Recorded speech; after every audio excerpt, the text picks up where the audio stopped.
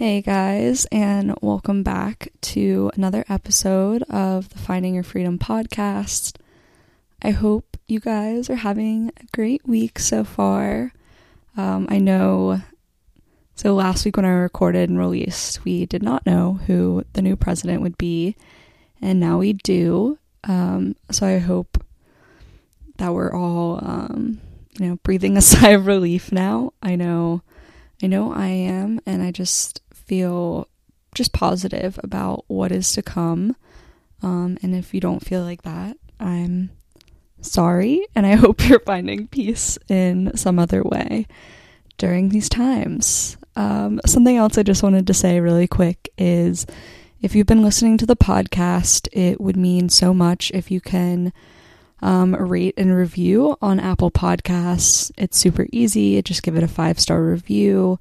And if you leave a written review, I will, like I've said before, send you some voice memos on Instagram and just give you all the compliments and affirmations that you're needing. So who would not want that? Yes. So just a little comment on last week's episode. Yeah, I hope you guys liked it and it served you. I realized after I recorded it that I didn't even go through all the things that had happened, in the past couple of months. So I'll probably write a post more on that, but don't really feel called, I guess, to go through all of it now. But it was loss and death and conflict and dreams that didn't turn out exactly the way you think dreams will turn out, which I've learned lessons like this before. And yeah, just a lot of interesting lessons. And I'm really in a place right now where I'm kind of just taking a step back and asking how I'm meant to share what is going on now. So that is kind of where I'm at right now. And I'm feeling this really, really low energy state right now today. I'm not sure what's going on with the planets or what's going on with me in general, but I'm feeling just very tired and slow today. But yeah, this episode is amazing, and I'm so excited for you guys to listen to it. The best thing for me about this podcast has been, I don't want to say the best thing, but one of the best things has been that through this podcast, people that I looked up to, that inspired me, that their podcasts inspired me and helped me get through one of the most challenging times of my life. The fact that now I'm able to get them on the show and, become friends with these people. And it's just so amazing to see kind of the whole process be so full circle. And I'm just really excited moving forward to get more people that really have inspired me on my journey and have conversations with them. And yeah, it's really exciting. So today's guest is Georgie Morley. And like I said, I've been following her podcast since 2018, Chasing Joy, and really, really love it. She also lives near Boston, which is exciting too. But yeah, I will read her little bio for you guys. So Georgie Morley is a photographer, podcaster, and blogger based on Nantucket Island. After her struggle with depression and an eating disorder, she realized that joy is an inside job. Now Georgie uses her platform to provide tools, stories, and conversation that inspire joy, intuitive wellness, and personal growth. Georgie believes that at the end of the day, we're all our own best teachers and gurus. She hopes to empower people to truly trust themselves so they can create a life well lived. Yes, so I'm super excited for the episode and will not hold off any longer. I hope you guys enjoy this one.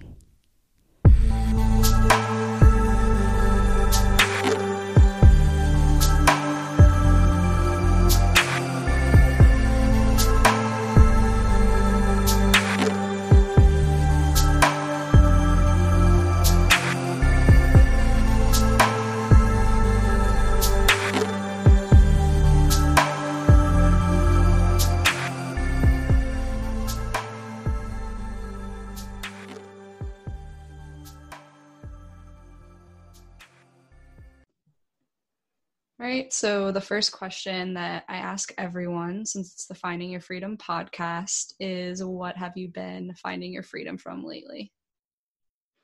Hmm, freedom from. That's such a good question. I feel like this year I am really trying to find freedom from certain limiting beliefs around success. I think I finally started learning about what it means to be afraid of success and why, like sorry, my throat.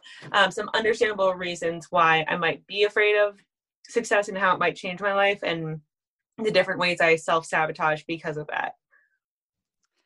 Definitely, and I really resonate with that. This year, like my word of the year, my intention was stepping into my power, and I didn't Mm. realize how many fears would come up around actually doing that and shining brightly. And there's so much fear and resistance there, and I think it's really interesting to dive deeper into that.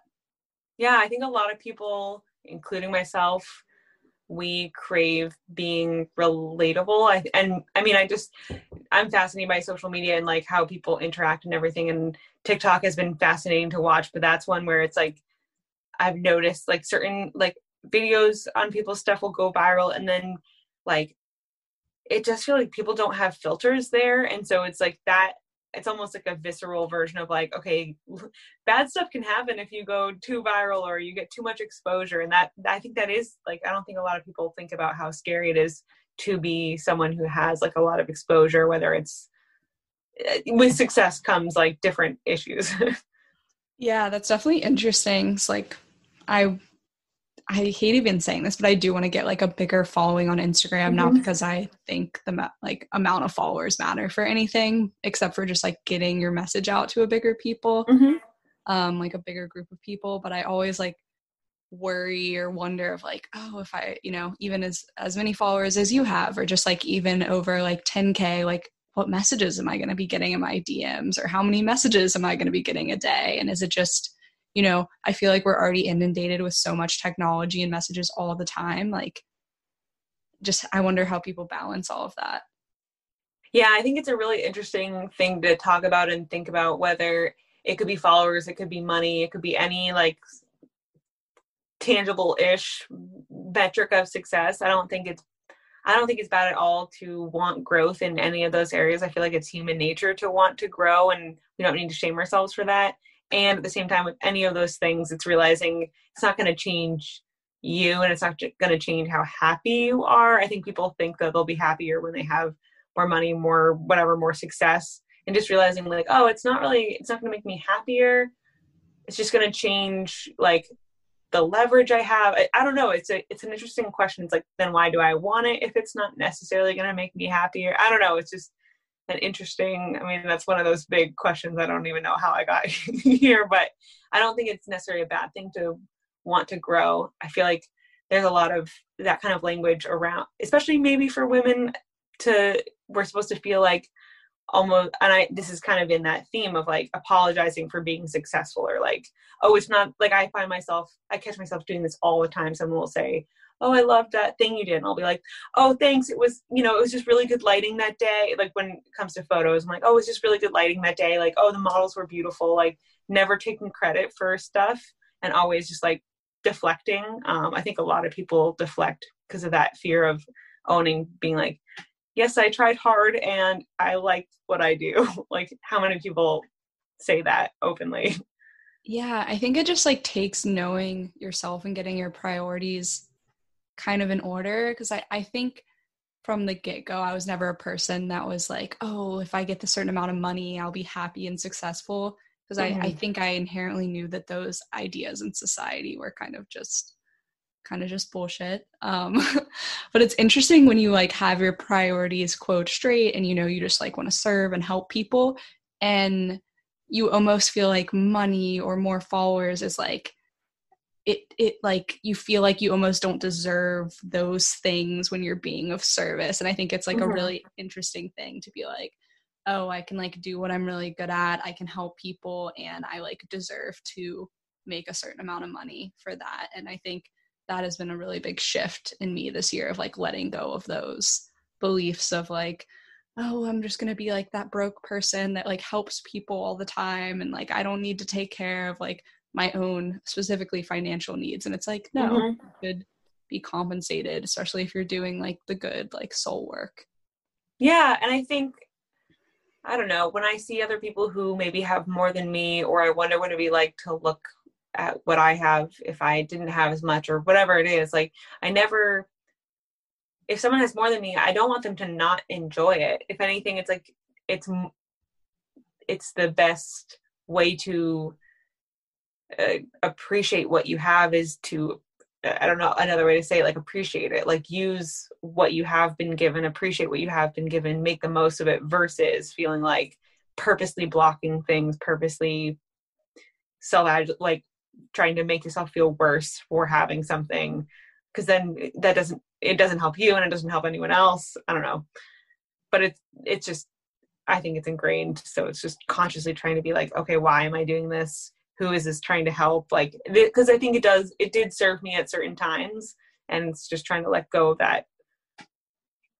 Yeah, this is interesting because I didn't plan on like asking these questions or going in this direction, but I'm definitely curious about this question. Like, is it ever overwhelming for you, like having so many followers on Instagram and getting back to people? And I know you have taken like a couple Instagram breaks and have called it your like annual burnout time, I think in like August or something.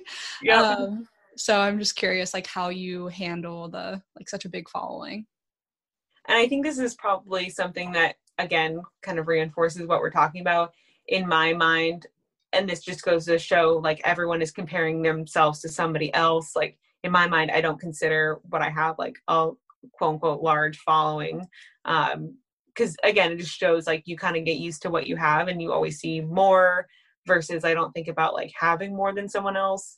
So I don't know if I'm unique in this, but I felt very lucky in terms of, especially with Instagram as a platform, it's been very positive.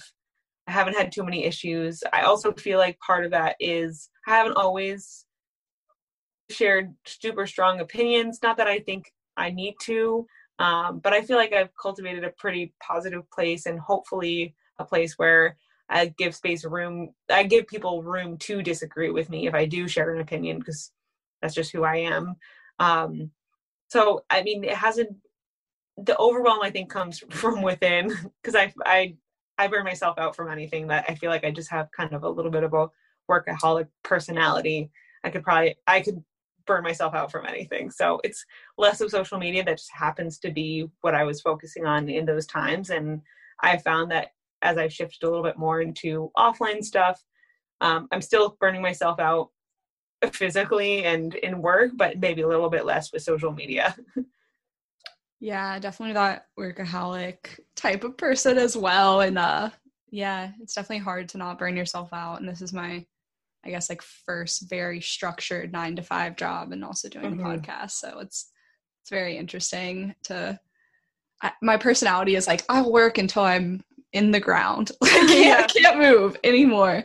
And it's been interesting just like learning those limits. But kind of to pivot from that, I'd love to kind of just hear your story of how you got into doing the work you're doing now. And it also looks like 2020 has been a really kind of like a shift or a pivot for you, and especially with the podcast taking some time away. I'm not sure how long that is, but I'd love to hear kind of about your journey and then what has been unique to that process in 2020. Yeah. So how I got into the internet world, honestly, I've always been fascinated by like creativity, creation, and then sharing that process. So even in high school, before social media was really a big thing, I was on the school newspaper and I would write like opinion editorials. And so it's not just about creating something. I enjoy the process of creating and sharing and getting that feedback. And so I started my first like real blog, maybe I think it was like 2013. I was working at an internship in New York when I was in college. And honestly, I just wasn't super stimulated there. They just didn't have enough work for me. So I just like started a blog, just like I need to do something. while I'm here all day and while I'm in New York. And at the time I was running a lot. And I think probably the theme of my like maybe life or especially career is like just constant evolution. Not necessarily because I think it's right or wrong. You know what? I actually think if I was giving like business advice, I would say pick a niche and like get super specific and focus on that and be consistent. Whereas I've gone the opposite just because that's my personality. I'm more of like a dabbler explorer. So I started writing about running because that's what I was into at the time. It kind of evolved into, you know, health and wellness. And I think I was interested in writing about it because that's where my mindset was at the time. And again, I always came from a place of like, not necessarily expertise, but just, hey, I'm a part of the community. So it's like that love of social media and whatever I was into. And the blogs changed shapes and forms so many different times, but it also introduced me to photography because I started, you know, with the health and wellness, talking about food. And so I learned how to use a camera to take photos of food. In my first real job, I was doing social media. I was their social media manager, but also doing content creation, set up their influencer program. So I was on the brand side of social media while I was building my blog. Eventually quit that job, worked at a coffee shop to just kind of sustain myself while I was like working on the blog. And then got to a point where I could sustain myself with my blog, doing kind of that influencer model of working with brands. And in this past year, the big pivot, I mean, partly because of COVID, I think influencer marketing is going to change a lot. But personally, just how I was feeling about it, I just like, I don't think there's anything wrong, but I think for me, it wasn't as creatively fulfilling or aligned with what I wanted to be sharing and talking about and making. So I've kind of taken a step back from the influencer piece, not completely, but just focus more on the photography side because, you know, in the background, that's always been something I've really enjoyed. And I think like mentioning limiting beliefs in the beginning of the episode, I think I've always enjoyed it, but I had a lot of limiting beliefs around like, was I good enough to be doing this? And people would say like, oh, what do you do? And it'd be part of my introduction, like, oh, kind of as a side hustle, I do photography, or I would shoot some friends' weddings, or, you know, I would get different work, but I was almost afraid of just admitting how much I wanted to be doing that. But this year kind of felt like the time to step into it. And it was so powerful. So I feel like that's kind of how I've shifted and evolved. So I guess now if I were to introduce myself to someone, I would say like, I'm a portrait and lifestyle photographer. And I also have a podcast that I run with my best friend called Gal Pals. And that's kind of about different conversations that we all have, kind of the topics that you would dive into in therapy, but with a best friend. So that's kind of what I do now. Yeah, I'm just curious, what's the idea for the Chasing Joy podcast moving forward? Are you kind of focusing more on Gal Pals for right now?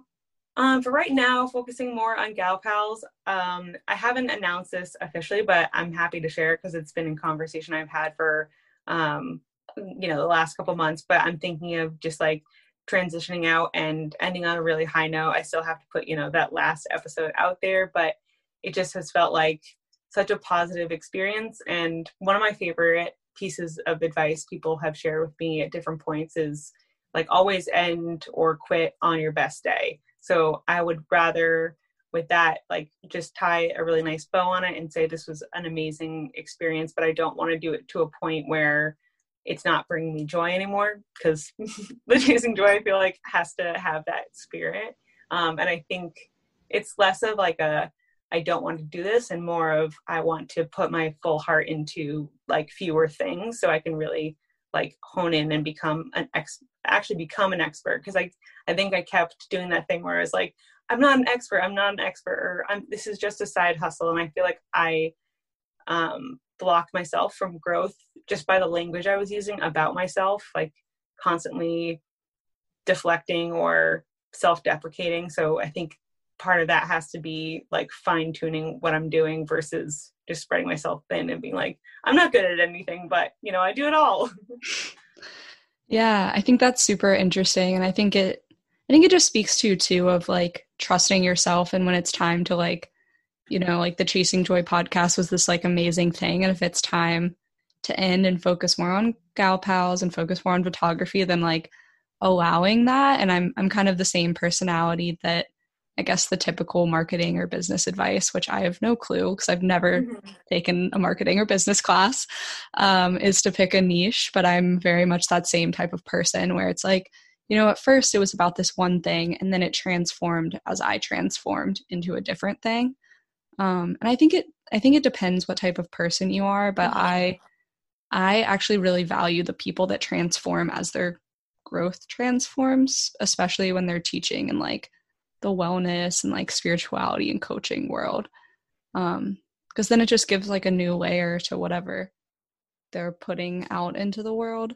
And then just another side note about your story, which I think is interesting. I was listening to a podcast you were on too, and I actually was like on my high school newspaper staff as well, was really into photography as a kid. And then I grew up like on an island-ish as well. Oh, no way. Where? You grew up? The Outer Banks in North Carolina. Oh, that's so cool. Oh, that's awesome.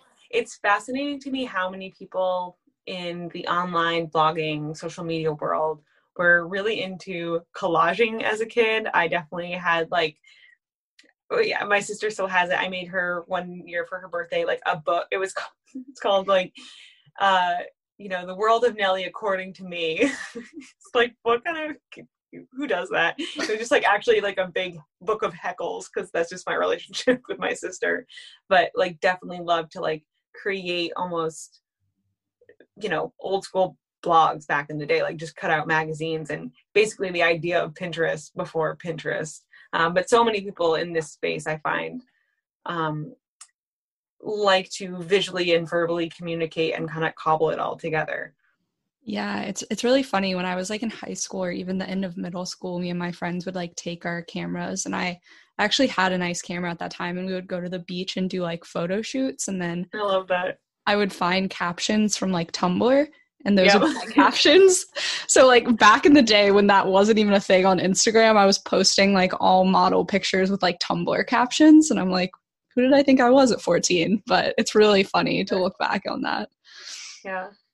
But I think something too that's like interesting in your story, and that I've like heard you say before, is that you kind of like you had something you wanted to do and kind of created what you wanted to be doing. And I think that's like really interesting and really helpful, especially when people are leaving college because they think like, oh, I just have to like work for this company the rest of my life, or I don't know. I think that was something that was in my mind. It's nice to know that you know, there's so many more options of like creating something that doesn't even exist yet. Yeah. And I think I'm always so tempted to, you know, share like nuggets that have helped me. But I think before I do any of that, I just want to put out the disclaimer. I think it's so helpful. You know, my constant curiosity is like self-discovery and like understanding yourself to, you know, best enjoy your life, really. So with any of the stuff that I say, like, I would always encourage you to tune into like how it lands for you. Because sometimes when I'll listen to something, it's like something really just like lands, it makes total sense, and other things kind of feel a little bit off. So pay attention to that because I think there's so many great tools out there, whether it's, you know, astrology, Enneagram, like therapy, just different like modalities to help you know yourself. I found human design really helpful. And even something that I learned recently about, you know, myself, I used to think that I was like scatterbrained. And as I was sharing, like I've evolved a bunch of different times thinking that like, oh, wow, I can't stick to anything. What's wrong with me? Why do I like so many different things? Why can't I just pick something? Even as a kid, like I just go through really intense phases of, you know, I'll eat the same thing every day for like weeks, and then I can't stand it anymore. Like, what is going on here? But I found there's just like a little nugget in this human design system talking about, you know, for me personally, these first, whatever they say, like 30 years is all about like exploring, and then you kind of hone in on like a few things and kind of become a hone in on that mastery element. And again, that might not be true for everyone, but it's helpful just to like find different modalities that help you understand yourself, because you're probably not wrong. Like if it feels true to you, even if other people aren't doing it the same way that you are, just trust that little like sparkle of something in you that's like, I know this is weird, but like it kind of feels right to me, even though no one else is doing it my way. Especially in your 20s, I feel like, gosh, I it's pretty much part of your brain chemistry that life feels like a roller coaster. So you're not crazy, like you really aren't. It's like in your biology to feel crazy, kind of, especially in the beginning of your 20s. It felt like a roller coaster, and like I was doing everything wrong. But just keep going, and it gets a little bit easier. Yeah, I think it's really interesting. It's just hearing you say that, I'm kind of like reflecting on my past experience. And it's like, I feel like I know a lot of the same things about myself that I did, like 4 years ago or whenever I was kind of contemplating those things. But the thing that's different now is I look at them as strengths instead of Mm. weaknesses. And instead of being like, you know, I have like a similar tendency of being interested in a ton of things. And instead of thinking that that's bad, I think that's good. Or being sensitive, I think that's good instead of bad. Or being like, this type of worker is good instead of bad. And I think just like really learning about yourself and like embracing everything that you are and like trusting your intuition. Because yeah, it's super interesting. Sometimes I'll listen to podcasts and just like midway through, I'll be like, I like this doesn't work Yeah, for this one me. wasn't made for me. I'll move along. This isn't me. And it's also really interesting, and I don't know if this is part of my nature or just maybe many people are like this, who knows, but I find it really fascinating to listen to things that I don't always agree with, just to not necessarily like angrily listen, but truly like out of curiosity. I find, whether it's like a belief system or even something like politics, like listen to things with an open mind and an open heart, and trust that people's intentions are almost always good, even if you don't agree with them. And it's sometimes really challenging, especially if I feel like emotionally strong about a certain issue, to listen to something I don't agree with.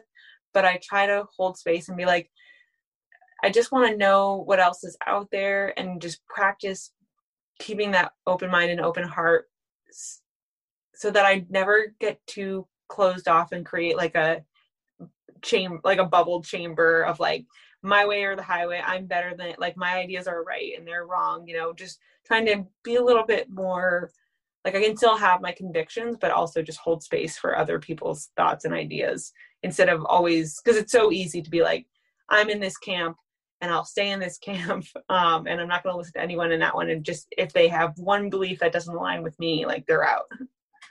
Yeah, completely. I think it's so important to listen to people we don't agree with on things too, and just kind of sit with what we're actually feeling and just to like educate ourselves and not become rigid in what is right and what is wrong. And I think honestly, the thing that bothers me the most listening to now are people that tell you that this is the right way. That is Mm-hmm. something that I really, that they know the right way for you when they don't. That's like something I really just can't listen to in the personal development wellness world, Mm-hmm. especially any diet type stuff like that. Definitely can't listen to that. Yeah. Or anything that's like trying to override your wisdom. Anything that doesn't honor that you know yourself well, and at least you might know, a certain amount of science about something, but not honoring that you have a certain kind of wisdom just by being in your body and being able to tune into that. Yeah, completely. And I think it's interesting for me being in like the science world and this more like Mm-hmm. spirituality, wellness type of world. Because I'm constantly seeing kind of in the science world where it's like you want this certain answer and you like want to tell people what's right. And I think it's like really interesting to hold two things that are like really different and be like, can we make space for like both of these things to be right? Totally. I mean, science is so fascinating because there is like an amount of certainty, and then there's just the element that like humans created the system that we call science. So there's always going to be, and different people can read data differently or make different conclusions even with the same amount of data. So, and then I'm not saying that, I'm just saying that people can almost like use science as a weapon the same way people use anything else as a weapon. But it's like, oh, this is one really helpful source of information that we can use, and how cool that you can kind of speak almost two languages that kind of are trying to get at the same thing. Like, why are we the way that we are? We're all just trying to figure that out, basically. Yeah, completely two different languages for that. But I saw something on Instagram the other day by like a scientist, and it was like how to get the public to distrust science. And it was basically saying that like when we don't promote debate in science, and we don't promote, you know, a study that proves what we thought was right for years to be wrong, and we like ostracize that scientist or like doubt their science, that's like a factor in making people distrust scientists, because we don't allow for like different ideas. And there were a couple other points, and I need to find that because I think it's really interesting. So we're with science right now, we're definitely in a very, very interesting time with what people are trusting and believing. And I think it's just like really important to, you know, science isn't truth. Science is a process. But that doesn't mean the process isn't also meant to be trusted. Like there is an in between. I just feel like in our world right now, everyone like wants to take a side and like they're right. And it's like, I don't think we're getting anywhere by being like that. Yeah. I mean, and there's some days when I'm literally like, and I like to think a lot, but it's scary to feel like this thing that we kind of grew up with, no questioning, that there is so much. It's like we push it to such an extreme, and you're like, what is real? And our minds are so wild. Like we can truly like fabricate things completely. So, and human behavior and human nature is so fascinating. It's hard to be objective as a human. So to have to like create this system that helps us manage that element, it's fascinating, but totally overwhelming. So I totally understand why someone would feel like, I just have a compassion for a lot of people who are struggling right now to make sense of this world, that it just feels like to have your reality denied, or to have things that you thought were true be denied, and whatever realm that is, like, it's very unsettling. Yeah, that's definitely a place I've like found myself this year of like, I think it's interesting too when you like go through a period of growth and you're like, I figured it out. And then 2020 happens and you're like, maybe nothing's true. Maybe nothing's true. So that, just to segue into that, I'm curious, like it's so funny when I asked this question at the beginning, you know, like 1 month in, what has quarantine taught you? And now it's, you know, the thing that keeps continuing. What is 2020 kind of teaching you kind of in this later stage of the continuing like COVID, and then, you know, racial unrest, and then the election, and really everything? Man, I'm just trying so hard to,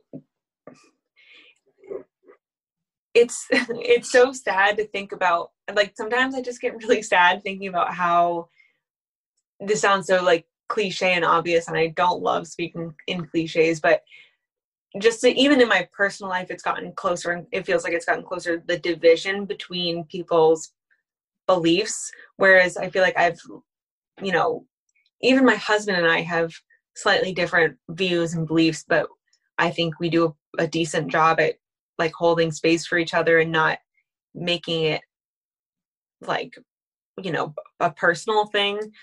So, you know, some days it gets really heavy because it's hurtful when people don't want to listen, or when I don't know, when it all feels so personal.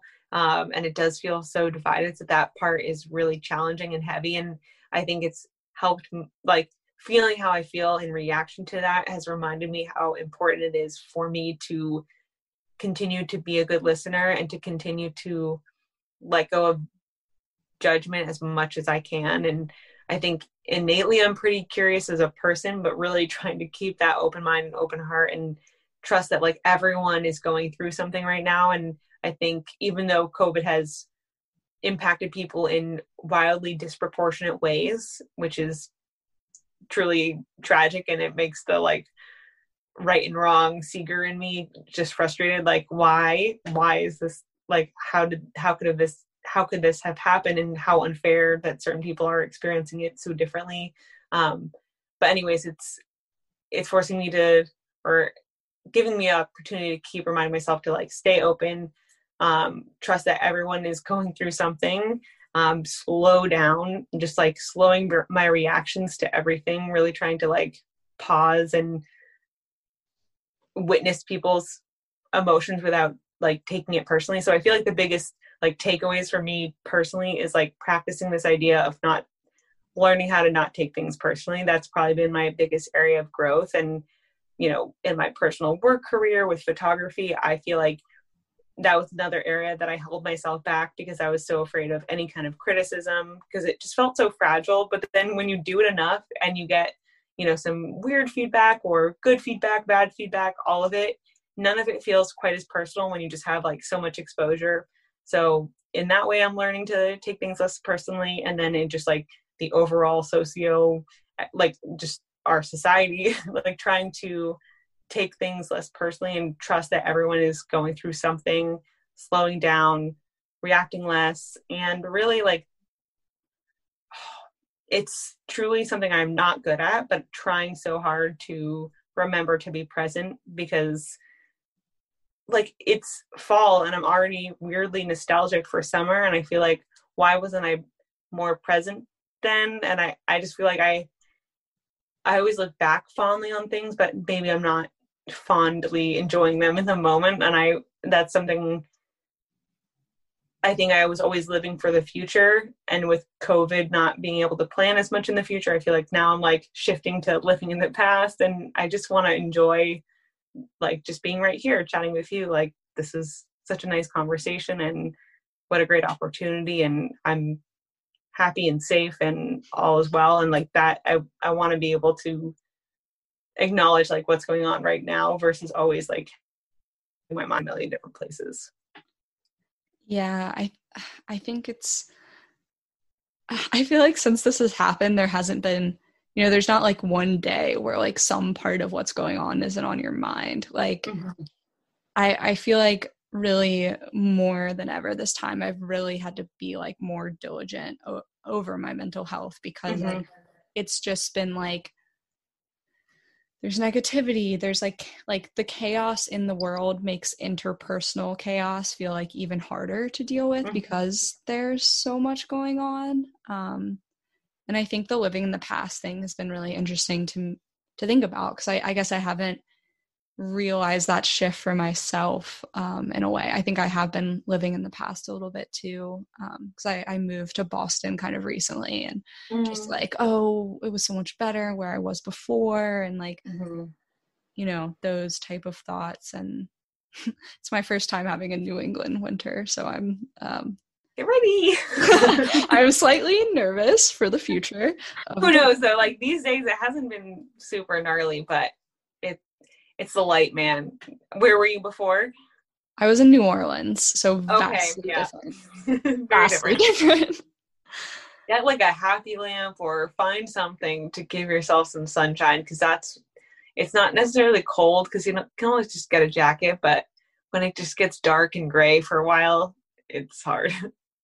Yeah, I was definitely feeling like quite negative about it for a little bit, but now I'm kind of in a place of like, I don't know, acceptance, and like my Mm-hmm. body actually needs a real winter, because I was in New Orleans and then I was in California, so there haven't been real winters in a long time. So I'm like, you know, maybe my body needs like less sunlight and more like hot drinks, and like maybe Mm-hmm. winter's like not that bad. So I think that kind of speaks to like trying to live in the present.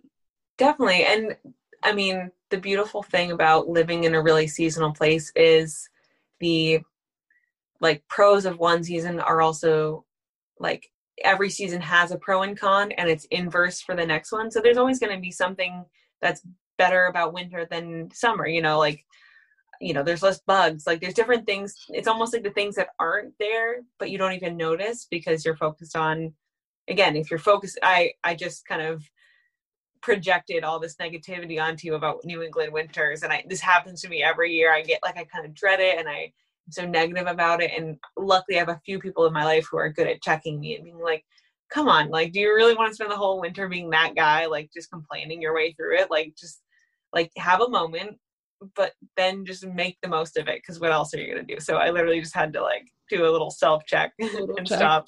Yeah. But the snow is fun. Like, you can go out, like you get cold and then you come back in and it's so cozy and warm. And, you know, sometimes it's nice just to like hunker down and do little projects and get crafty inside. There's plenty of good things about winter. Yeah, this is like such a random side note, but I'm just gonna throw it in there. I like don't really watch TV ever, but I just like decided to watch Netflix last night and watch like Emily in Paris, and I was like, I know what I'm gonna do this winter. I'm gonna learn French and just like stuff like that. It's like, you know, I probably wouldn't have had time to do that in New Orleans because it was 60 degrees all winter and I was outside. So I don't know. It's like trying to see the positivity in the moment. Yeah, sometimes I feel a sense of relief when the weather is bad, because it almost feels like this weird permission slip to be inside or slow down. And I think sometimes if you do tend on the like, you know, overactive, maybe workaholic-y, like productivity junkie kind of vibe, like sometimes it's helpful to have external things. Hence why I get burned out. My body literally is like, can we not? But the winter can be helpful for that, where it's like, it's okay to be inside. It's okay to go a little slower, to enjoy kind of a little bit of the quiet and nothingness. Definitely. And something that's been funny about New England too that I've noticed when you said that, it's interesting the amount of people that I've met that have lived in New England their whole life and complain so much about the winter. I'm like, why don't you it's warm in the South, just go there, just move there. And it's so expensive here. And like, no, I think if you listen to a New Englander complaining, look for the twinkle in their eye. Like, as someone who's grown up in New England and like all my family is from New England, they like it. There's a certain camaraderie. Like, my husband is like the perfect example. He's so salty and like will complain, but I can tell he's happy because there's like just this little sparkle in his eye, and he's just like happily venting. And it's not like they're actually being negative. It's just a camaraderie thing. And so I feel like the people here are very kind of like cold at first and kind of closed off, but you realize it's just kind of an act. And people just like to complain about the cold, even though they'll like drink their iced coffee and secretly love that they're living in New England. Yeah, it's like a very interesting thing, because I'm like very much like, I try not to complain about anything. So I'm just like, what? Like, I'm very much like, if you complain about it 3 times, you've got to move. Like, I'm very like action oriented. So it's been like very interesting for me. Yeah. Well, welcome. Thank you. You're the first person that's welcomed me to New England. So. But on that note, kind of talking about winter in 2020, I'd love to hear kind of, I think we like a little bit talked about how maybe 2020 has affected mental health, but I'd love to hear kind of, I know you've talked openly about struggling with an eating disorder and depression, whatever you would maybe want to talk about first, or if the two stories are kind of like interwoven. Yeah. Do you mean like how 2020 has played a role in like how I take care of my mental health? I guess just in general, like before 2020, like, yeah, I know that you've talked about like the eating disorder and running, and how the original blog actually was kind of like related to that, and wellness has its problems in it. And for sure. Yeah. So I think back in high school, I think I was pretty like low grade depressed, didn't really realize what was happening. I think my anorexia eating disorder kind of came from that as a coping mechanism, because a lot of times these things like develop as a way to cope. They're not great. They're like pretty bad coping mechanisms, but that was like, you know, especially as a young person, you don't have a ton of agency over your life, and that felt like, especially like when your schedule is so controlled, I was, you know, again, overproductive, like doing too much, had a booked schedule, and that felt like a really like great way to control. And it almost felt like when I didn't feel like good about myself, it felt like this weird twisted way of, at least, if I'm trying to shrink myself, that's in my disordered mind was quote unquote productive. But of course that did not end well. And finally I reached out for help. But with eating disorders, it's it's so much more than the weight, or it took a long time to kind of unravel all of that. And I don't think I would have gotten better unless I had addressed the real root issue, which was kind of that underlying depression. And so I got, a diagnosis, and I started working with a therapist. And at that time in high school, I started going on medication, and that definitely eased things up. And then I went to college, and I found that I was so much happier in college because I was just surrounded by more people who were like-minded. And I was just doing work I really loved, and I loved my program. I was in a communication school, so it was really fun. I think what was really missing for me was a really tight-knit community. I lived in a really small town. I'm actually there now. But I just didn't really jive with a lot of the people in my grade. And I think I just was lacking that connection, but it wasn't perfect by any means. And the eating disorder kind of resurfaced at different points, almost as a reaction. And it kind of showed up in different forms throughout college and after college. And I think I've heard a lot of people who have shared similar experiences where the anorexia sometimes, once you become more weight restored, you think you're better, but there's still some underlying really partially fat phobic beliefs, but also just the lack of control. It'll manifest in other ways. And so I kind of turned to running to, get that sense of control, but also just kind of obsessively monitoring my food. And again, I found this showing up in different ways, especially with my work now. It kind of feels like, a different flavor of the same feeling that oh, I was always just one lifestyle change, quote unquote lifestyle change. I was always one diet, one, restriction away from figuring it all out. Oh, if only maybe if I take out dairy, my life is going to change, but it sounds so silly to say it now, but when you're kind of in that, echo chamber where everyone you're following is on these different super restrictive diets, it seems normal. You're oh yeah, no one I follow eats dairy. Why should I? They all look XYZ, and so that must be my problem. So it's just that world just kind of got smaller and smaller and smaller of the foods I would eat and the people I was following. And again, that's where those obsessive thoughts come in. So it's a different flavor of the same initial thing. So that kind of manifested itself when I was out of college. And again, that was my first job, and I was pretty, again, the underlying problem, I was pretty depressed because I didn't have, really solid relationships and solid friendships. So it's interesting to look back now. It's so much clearer when you're looking back. But I feel the big issues is when I was not super connected with my community, whether that was really strong friendships or just a broader community that I didn't feel tapped into, that kind of triggered that depression, which kind of triggered the eating disorder behaviors as a coping tool. But then I moved back to Nantucket, and that year I met my now husband. And so that relationship really actually helped me so much to become an intuitive eater, because I connected to a couple people who, kind of pushed me in that positive direction, not push, but pulled me into that positive direction, because I was oh, these people seem really cool. And I have a lot of respect for them and kind of learned from them in that way. And then the message was I was ready to hear what intuitive eating was about. And then I also fell in love, and it just didn't feel as important to be controlling my body anymore. Just my life seemed to open up more.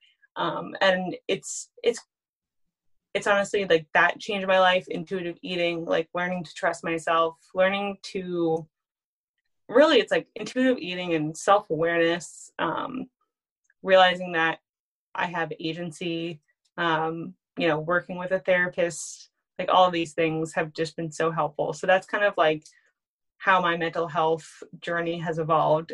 And now in COVID, I think it's really important to just keep, I was talking to Ingrid, my best friend, who I do that podcast with, and we were just saying how, like, we might have these different close relationships that we can still like nourish right now during like COVID, but there's a certain layer of like just community and like loose connections that I think are so important for us to feel whole and less lonely. Like there's different, I heard on, I think it was Brene Brown's podcast. I wish I remembered this guy's name, but he talks a lot about loneliness, and he was just explaining that there's like different layers. Like you have to have this bucket of like truly intimate friendships, and then those kind of like close friendships, and then that layer of like community friendships. And I think we're all like community lonely.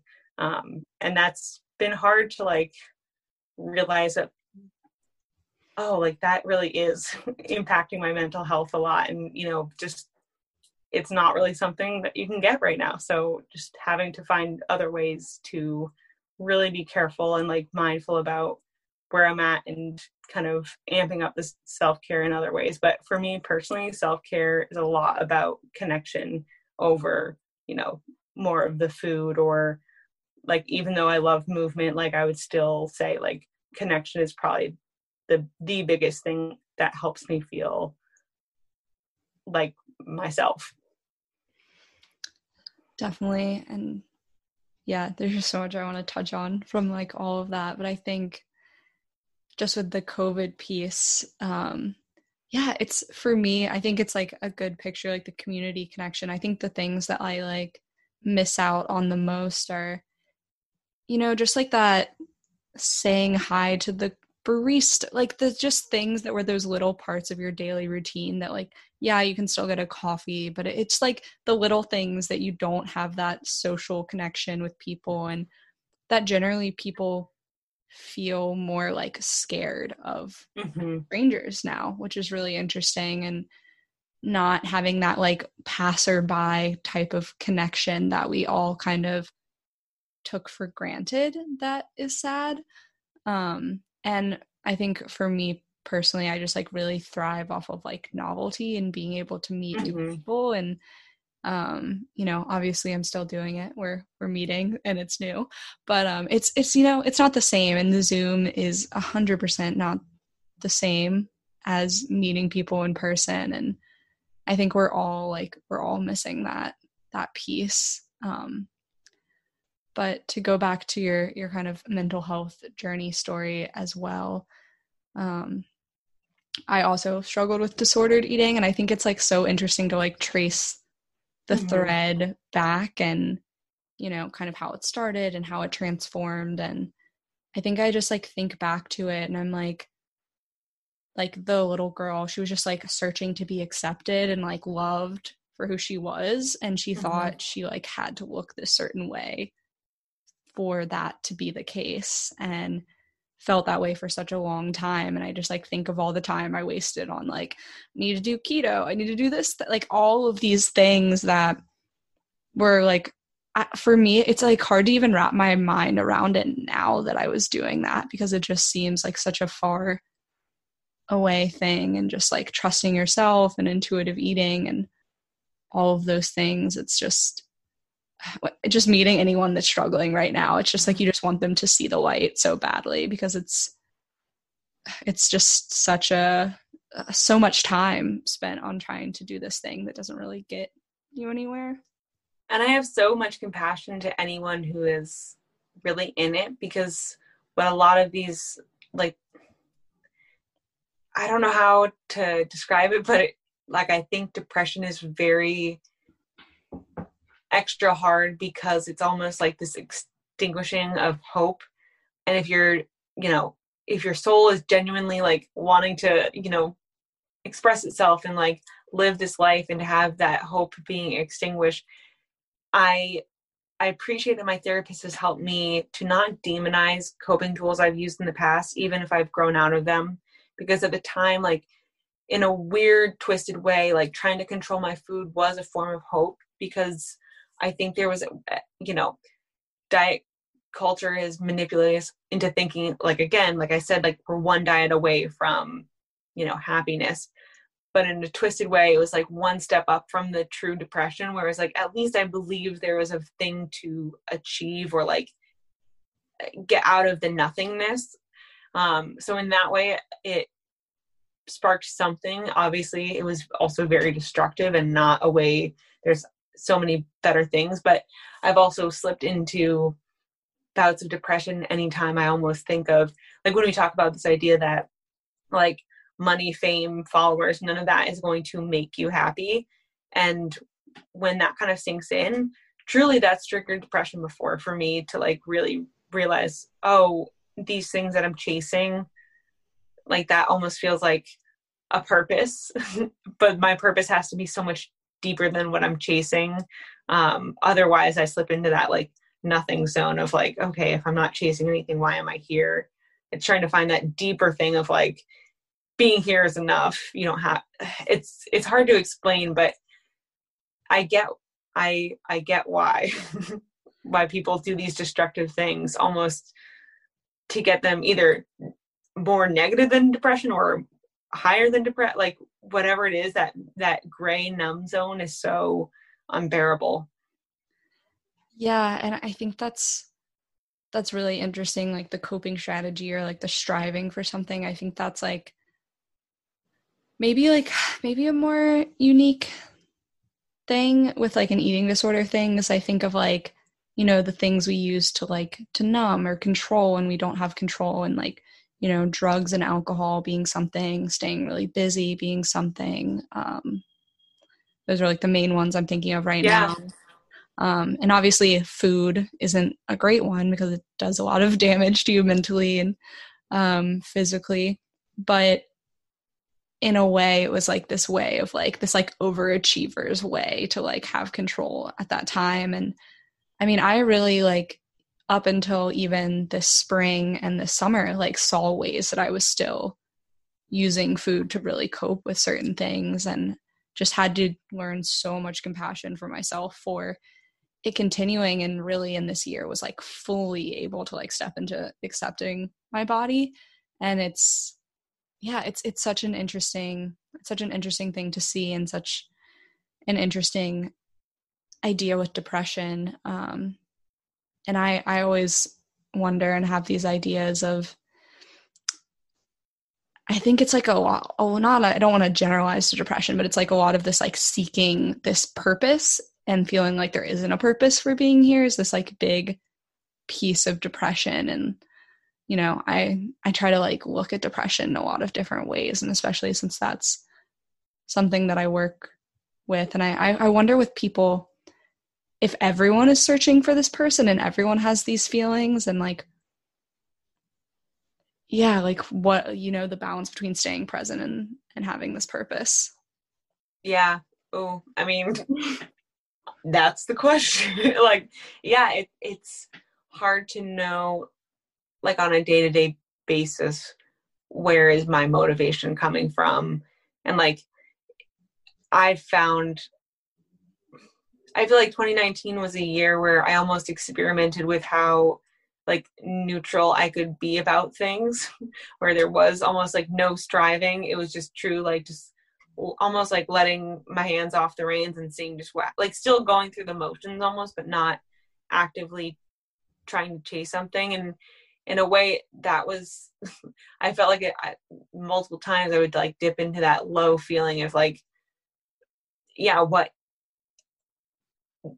I don't have the answer. I don't know why we're here. I don't know what our purpose is, like, which is why I think it's helpful to have that balance of like striving while also not believing it's going to necessarily make you happy. But if that can like kickstart your energy, if there's something that like is exciting that you don't have yet, like a future that you're creating, that helps like give myself energy. But I think the area that I'd like to work on more is just, like you said, being present, being alive for the moment that you're in.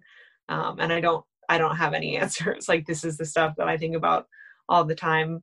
But when I kind of keep going back to this idea of community and connection, I always slapped a label of like, oh, I'm an introvert, because I do get overwhelmed with a lot of people. But at the same time, I think that was a disservice to myself to like try to over label myself in that way, because now I've found like, actually I have to be really intentional about spending enough time with people, because that to me feels like purpose, is like other people, like the magic that happens when people are together. And I feel like I dip into depression the most when I kind of look up and realize, oh, I've actually been pretty isolated lately. And social media has kind of tricked me into thinking that I'm kind of living more than I am, because I'm seeing so many different things, but I'm actually not living that much.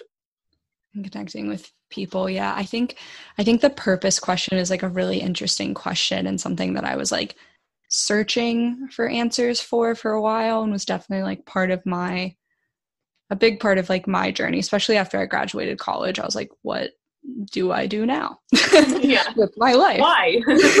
what now?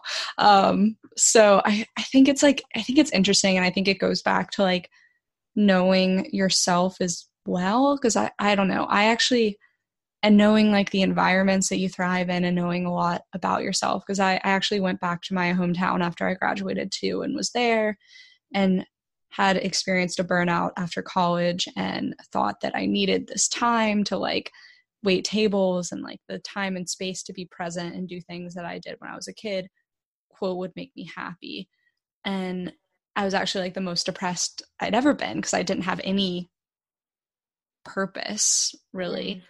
And I think like, you know, it's okay if there's like spectrums of like how much purpose plays in your life. But sometimes I even think of like, you know, the great people that suffer from depression and all these things that are driven by this like seeking and meaning for purpose. And I like just in my own experience take it as like, I have a higher purpose, and like I wouldn't have this feeling if I didn't have a higher purpose. So I'm going to keep like seeking and achieving that till this is over. And I listen to a lot of Sahara Rose. Like she talks a lot about like dharma and purpose and like your life's purpose here. And I also listen to some like stuff about Tantra and how the only purpose is to be present and open to the moment. So I think it's like both things are the purpose, like finding, quote, your purpose, even if it's changing, even if it's evolving, and being really present in the moment.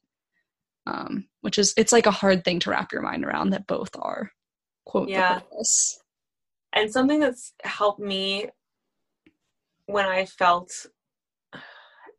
it's almost like a mental exercise when I felt depressed. And often when I'm depressed, I'm very much in my head. So really what I probably could be doing more is like getting out of my head. But something that I like to sometimes think about is, because when I'm feeling depressed, like one of the symptoms that shows up to me is like, I'll be driving and it's like, oh, what should I do today? And it's like, I could almost watch the movie of my life of like all the things I could do. And I'm like, I've already done it all before. Like what, it just feels like, what is the point?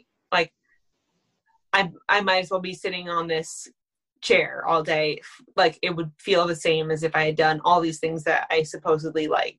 And it's feeling like you can do nothing that would make you feel any different from the way you just feel numb right now. And something that helps me like just again like bring more fun into it. It's like, yeah, what if, you know, in this experiment, like maybe, you know, there's no quote unquote like higher plan, maybe it is just like a game, but like you're here now. You are here, and for whatever reason you've been given this incredible gift of being alive. So why not like have fun with the game? Like if you're going to be in this game, which you already are, like you might as well try to have fun. Because I think purpose and presence can feel so like heavy and heady, and things can get so serious. And if you're in your mind a lot and probably struggle with mental health, you're probably a pretty serious person. And I think it could be helpful to try to have fun, even if it doesn't sound like fun right away. And sometimes, especially in that moment when, you know, you're in the car and you might as well be sitting anywhere and nothing sounds good to you, like everything just sounds the same. Just get started doing something, and you probably won't feel like amazing by the end of the day, but just that momentum, like you're just playing the game, like roll the dice today and just do something, because that'll get you moving and back into the swing of things versus that like stuck feeling.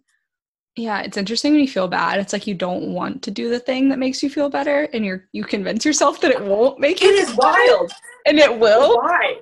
It's So wild weird. to be like, okay, so I know that if I, you know, get on a bike or go for a rollerblade, I will at least feel like 2% better. And like, isn't 2% better than zero, Georgie? And I'm just like, no.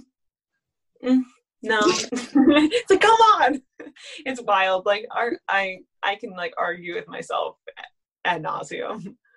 Yeah, for me, like the thing that snaps me out of feeling like weird and off and depressed is like going for a run. Like I feel like if I Mhm. start sweating and then I come back, I'm like a new person after the run.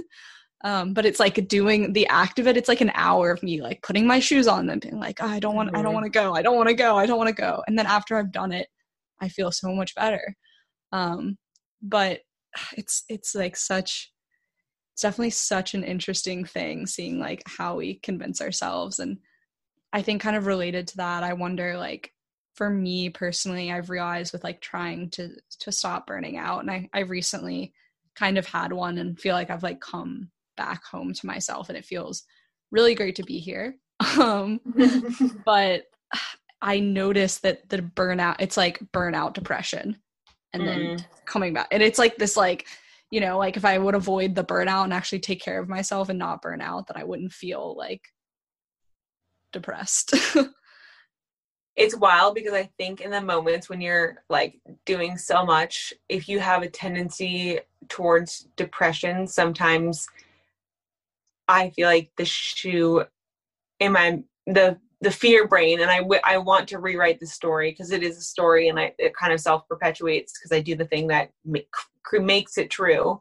But this is the story that I tell myself is, oh, when I'm feeling good, this is very finite. Something like, you know, the shoe is going to drop, so I might as well push myself so hard now that I have this energy, because I don't know how long it's going to last, and I'm just going to go. I'm going to push myself past my limit and ignore all the cues to slow down, because I'm afraid that when I slow down, that's when the shoe's going to drop. And what do you know? Like when my body slows me down from getting burned out, like physically sick, or like truly just no energy, no like fire, then I do like, that's what happens. Like that slow down and the consequences and the like almost stillness in space after having so much stimulation is scary, and like kind of can get you to dip into that numb place. So it's like, yes, I just did the thing that I shouldn't have. Like if I had just slowed down that first inkling. What my therapist told me, this great analogy, almost like when she was talking about looking for signs of depression. She's like, imagine you're driving into a city and it's like, or you're driving along the highway and you're seeing these road signs, and imagine Boston is depression, and it's like, okay, now you're 100 miles from Boston. Like that's the first sign. At that point, if you see that sign and you don't want to go to Boston, that's a great time to like turn around. And turning around could be all those self-care things, like go like cancel your work thing and go make a friend date, because you know that's going to make you feel better, and that's enough. When you're 100 miles away, you get to 50 miles, it's like then you have to do a lot more, but like there's still plenty of time, like you could, you know, turn around. But if you hit the city, it's like that's when you kind of had this colossal crash, and it's so much harder to get out than when you had just noticed those initial signs. Yeah, and it's so funny when you're taking care of yourself, you like don't mind canceling the thing that you know you need to and like advocating for yourself. But then Mm-hmm. it's like it gets worse and then you won't cancel the thing, so you're just worse, and then you're not advocating for, and it's just like this horrible cycle, and you're like, why did I do Yeah, that? but it's almost like, and I remember how this felt when I was struggling with an eating disorder. It was like, it was this weird like control feeling when I didn't take care of myself, if that makes sense. It was like knowing the right thing to do and like pushing beyond that. And there was that kind of like feeling of power control, or I don't know what that was, but it does kind of remind me of those feelings. And to have compassion for that younger self, it's almost like that little rebel in you that's like, this is the one tool I have, is to not listen to myself, and to, like, again, as an adult, be like, yes, I hear you, but like, we know better. And doing things when you know better, it can like start with the littlest thing. I'm just such a believer in momentum.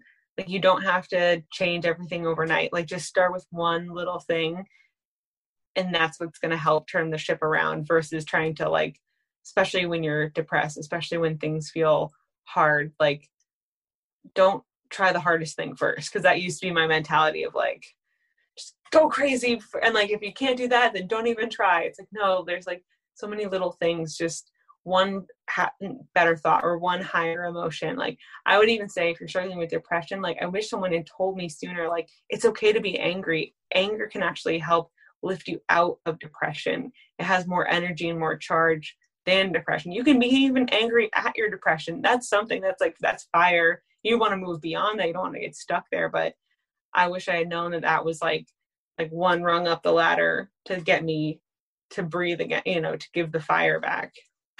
Yeah, I think it's interesting because for me, it's like, depression, or not depression, but anger or sadness, that is better than the feeling of like, I don't feel anything. Mm-hmm. It's Mm-hmm. like, I would rather have feelings that I need to like work through and get through in the moment and move through those, and then be able to be on the other side. I think I just also have compassion, and especially people in this pandemic and like, with different things. Like, I think in my most recent burnout, I really felt like some of the things were just out of my control, things that were imminent that I like had to handle. And I knew the burnout was coming, and then feelings of not feeling so great were coming. And I think even though it was still hard, like, I did a great job of like this time being like, hey, I know this is coming, and like I might feel this way after, but like, I'm going to accept it that I might feel bad after, and I know it's going to change and I'm going to feel better. Mm-hmm. So, like, it's okay.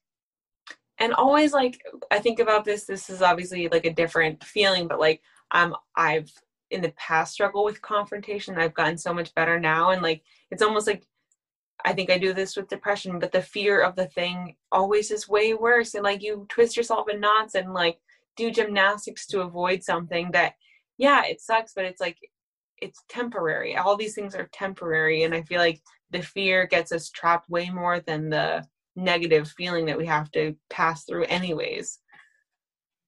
Definitely. It's always like the fear, the anticipation, but kind of like one last thing about this topic to kind of like end it off. But how does like spirituality play like a role in your life now, or just like how does that kind of interact with depression or mental health? I feel like I mean, to be totally honest, I feel like with, my evolution out of, the quote unquote health world into wellness, kind of merged into spirituality. And I got a little disillusioned in the last couple of years with almost the same way that like diet culture has taken over health.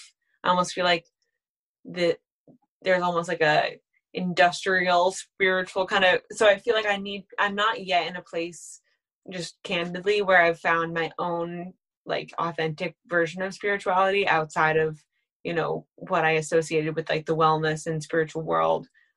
And I've since been kind of disillusioned with that space because it felt a little like whitewashed, and just there was something like, it was interesting, but there's just something missing for me personally. So I've kind of moved away from that. So I haven't quite found something that feels truer necessarily. And it's not one person or one anything. It's just, there's so many amazing things in that space. For me, I had to kind of move away. So I haven't really found something that truly I would call like a spiritual practice. If anything, just being in nature feels like a spiritual practice, I guess, that is authentic for me right now. But who knows, something crossed my path. And like I try to say, like, my mind's open. I've left things and come back to them before, and been able to see them with fresh perspective. So it's mostly just like examining my own relationship with a space or industry that wasn't working for me. Yeah, I definitely think there's like a lot of problems in the spirituality space too, of just, you know, this like higher perspective or of knowing better and like evolving. And then, you know, like you have to have all the crystals, or like you have to have all the items to be spiritual. And then, like you said, like the whitewashing of spirituality, and, you know, taking like ancient practices and like making them new trendy wellness things. And I think, yeah, I It think, felt like an achieving thing too. It felt like, okay, level 1 is this level of, and like, is manifesting this, and then level 2 is like, it just, to me, it felt like the same. It felt so similar to my relation. And again, I cannot speak for anyone else. For me personally, that kind of chasing, it was like, oh, I'm one spiritual practice away from feeling better, the same way that I felt like, oh, I'm just one diet away, just I haven't found the right diet, or like I haven't found the right guru. And not that I never would have followed a guru, but like I'm one, like, you know, mindset hack away, or I'm one blah blah blah away. I'm like, oh, that's the thing. Like that's the thing I don't want to be in. Like I want to find peace now. And there's plenty of people who talk about that. So obviously, like I'm not an expert in the spiritual industry at all, but I just needed to find my own version, and almost like just I did that with like the wellness and food and health world. Like I just needed a break, and now I can come back and use my own lens a little bit more clearly. But I think I was just a little overwhelmed for a while. definitely. And yeah, I think with just like my experience in it, I've kind of just taken like little pieces of what works for me. And like I don't feel like I'm searching for like a higher me or like the answer. Like I feel like it's just like a continual learning process, which makes it exciting for me, but not like, let me add this next thing to be like a more perfect me. It's more like, oh, this is really cool and interesting, and I'll like add this into the mix and see what happens. But I definitely think like, I think it's like one reason that I'm passionate about spirituality too, is that I think like it definitely gets this certain um reputation, and I want it to be more like accessible to everyone, and, you know, culture's respected, and like this really like unique, super individual thing that you take the pieces that work for you, and it's this practice that you can like return to, that's really helpful, instead of this like another like box I have to check of this like never ending to-do list of like how to be like a well, healthy person. Yeah, no, I love that. And again, like I kind of alluded to, my nature is to overdo things. So I think there was a time when I kind of overdid it. And I think my balancing act is to like, oh, gotta just clean the slate a little bit with my practices, so I can again come back with clear, more intuitive and like aligned to what worked for me, and versus the chasing feeling that I was having. Yeah, and I think spirituality is like really, really individual, and like kind of like what I practice now. Like I feel like it aligns with things that I was even doing as a kid, not in a way that I said it was I didn't think of it as a spiritual practice, but it somehow evolved into my adult life, and I get to bring this like thing that I thought was really cool and interesting, you know, like along with nature and the moon. Like I was just always into that as a kid, and I was always into magic, and now I get to like have fun with that as an adult and see how that evolves. So I think, like you said, and kind of we said in this conversation too, it's like making it fun and like exciting, and just like trying new things instead of like, I don't know, like finding the right way. And I definitely like understand the feeling of like, I need a break from all of this, because I've been inundated with like, this is the right, you need to do this thing and this thing. And like, I definitely like have my breaks from all of that, because sometimes I'm like, actually, I'm doing pretty well right now, and I don't think I need like 20 more pieces of advice. I know it can be, again, like, not addicting is not the right word, but it can feel like a never ending cycle. And sometimes I think it's just helpful, and why I come back to presence and just finding other things to shift my mind's overactive tendencies on, because I'm like, I just want to be able to like live my life so I can like I don't need to constantly be reflecting on everything. There's a limit. So it's like there's seasons to this kind of stuff, and I think I'm having a different season with spirituality, and it'll probably play a much bigger role in another season in the future.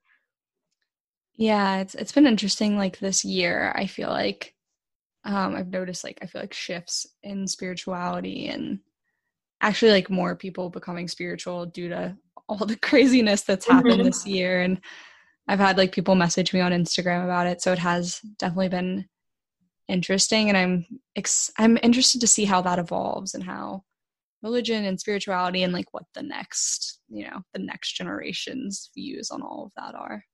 Yeah, I have a friend, Holly, who always likes to say awareness is the new wellness. And I just love that little nugget because I think if anything, my my spiritual practice is just awareness, like trying to be conscious of what's going on, how I'm feeling, how other people are, like truly being aware and hopefully embodied when I can. Because again, depression almost feels like an exiting of the human experience, just like a disconnection, where awareness is just like, okay, I'm here. You're here, like just no judgment. And that to me feels like doesn't need striving. Completely. Yeah, and I think tantra is a lot about like awareness and everything and a spiritual practice. So I don't know. And I think spirituality is such a wide word. So it's like you can define it as like, I don't know, like painting is my spiritual practice or whatever you want it to be. But this conversation has been so great. I feel like we've gone in like so many different directions, and thank you so much for being on the show. Thank you for having me and letting me ramble. I apologize. Sometimes I like start sentences and they just kind of like unfold and I don't know. So thanks for anyone who can string along with me. Yeah, no problem at all. I'm very much the same type of mind. It's like I'm thinking about one thing as I'm talking, and then like another thing that I have to bring up comes Here up. we go. I'm like, I don't know what's gonna happen, but it's gonna be a ride. Yeah.